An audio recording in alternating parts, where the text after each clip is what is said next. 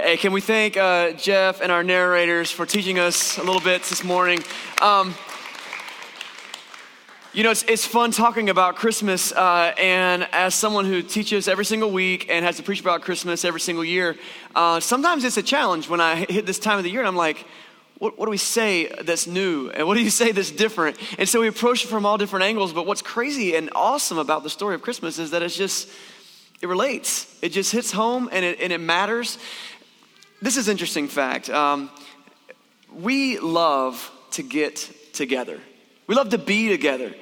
The holiday just brings people together. If you look at statistics, I was just reading some stuff online this week, and it said that this weekend, long distance travel, is double what it is any other weekend of the year. Like, I don't have to tell you that. You know that because you're like, I know, because my car's loaded up and I'm ready to go right now. Let's finish up church. We're gone. Why? Because we like to go see people. In fact, many of you in this room are going to hit the road. You're going to go see somebody this week, or someone's coming to see you this week.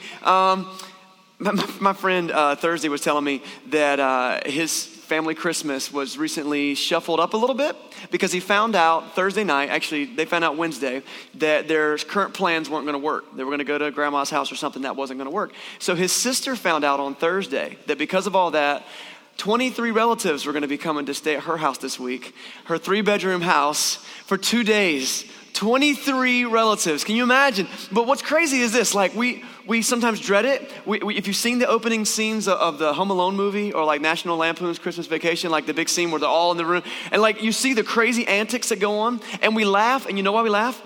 Because that's real life. That is not exaggeration. We're like, yeah, I have an Uncle Charlie, just like that. Aunt Janice, I hope she doesn't come this year, but she's going to be there. Why do we do it? Are we just gluttons for punishment? Do we just like the craziness? Maybe a little bit. I think I know why we do it. We do it because deep down inside, there is a big part of us that longs for togetherness. Like we just want to be in community. And so despite the craziness, we're gonna do it anyway. We're gonna go, we're gonna put the extra travel in, we're gonna spend the extra money, we're gonna be with the people. That phrase, like, I don't really like them, but I love them. You know what I mean?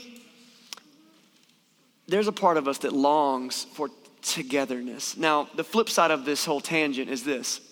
I believe one of the biggest epidemics that our culture faces is loneliness.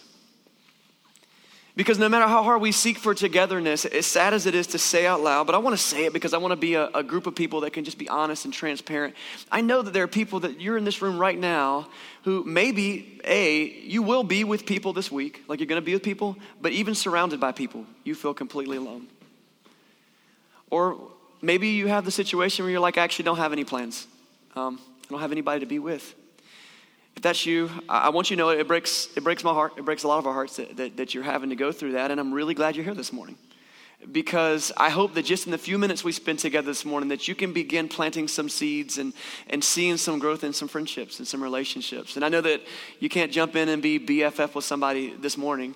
But maybe it can be the beginning of a journey where you start to kind of do life alongside some people, because that's what we are created to long for. This has been a fun morning. Simple, straightforward, a little bit of, humor, a little back and forth. Joy, hope, light. It's the basics.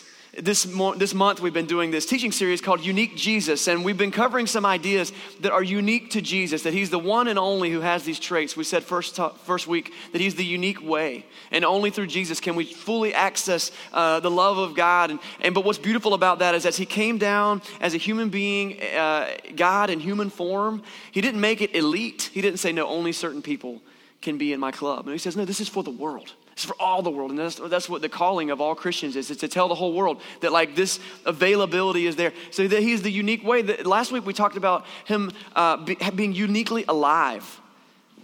Because not only can he show us the way to God, but he can give us a life that transcends this world and a quality of life on this planet because of our spiritual connection to God. And he's uniquely alive. This week we talk about the final uniqueness. I mean, there's a lot of unique things we could go into. We're only doing this for 3 weeks. His unique presence. God's unique presence through Jesus, or Jesus is uniquely present. I think that it's so cool that God loves us and knows us so much that the greatest gift he gave to us also plays into one of our biggest desires, that desire that we have for community, to be together. And he says, you know what I'm going to do? I'm going to be together with you. I'm going to come and I'm going to be in your presence. I'm only going to talk for a few minutes about this morning, but I want to kind of just touch on a couple of scriptures that teach us that, and something that can get us just ready to go for the holidays even more. Way back in 740 BC, in the 700s BC, God gave a message to a prophet named Isaiah. This is what he said through Isaiah.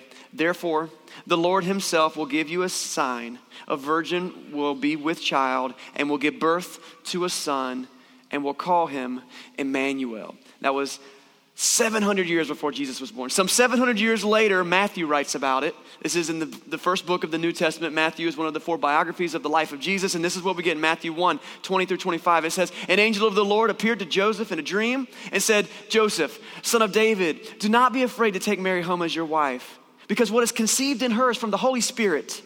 She will give birth to a son, and you are to give him the name Jesus, because he will save his people from their sins.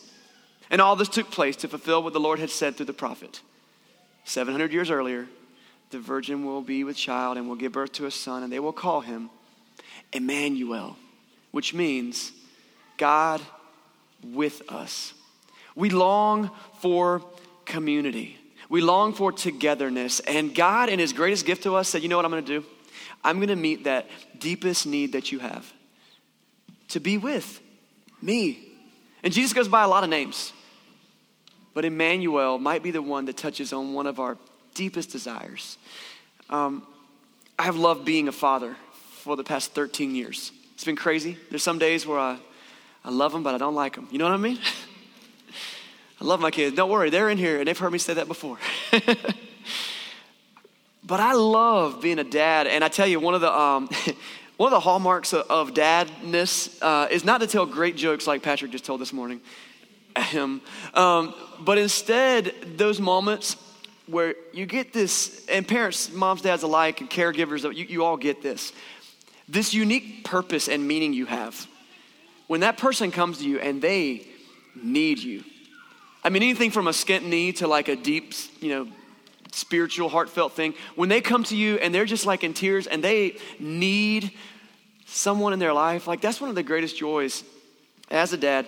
And I love my kids, and I love to pray with my kids every night. And I love to share meals with them and watch football and play games. But here's the real sad reality that I know. Being physically present with my kids is temporary. And, we don't talk about that anymore. Let's just sweep that under the rug. But let's be real, We got a short amount of time with each other. Earlier this year, my cousin Lee gave me a picture.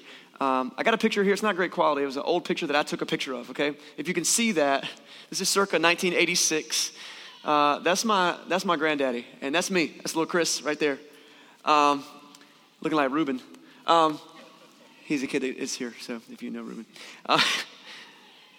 And as much as I love my granddad, I look at this picture. It was Christmas. It was either Christmas or also my nanny would keep those stockings hung all year long, so you could never really tell what time it was from the pictures. I loved the moments that I had with him, but what I am becoming more and more aware of is the temporariness of this life.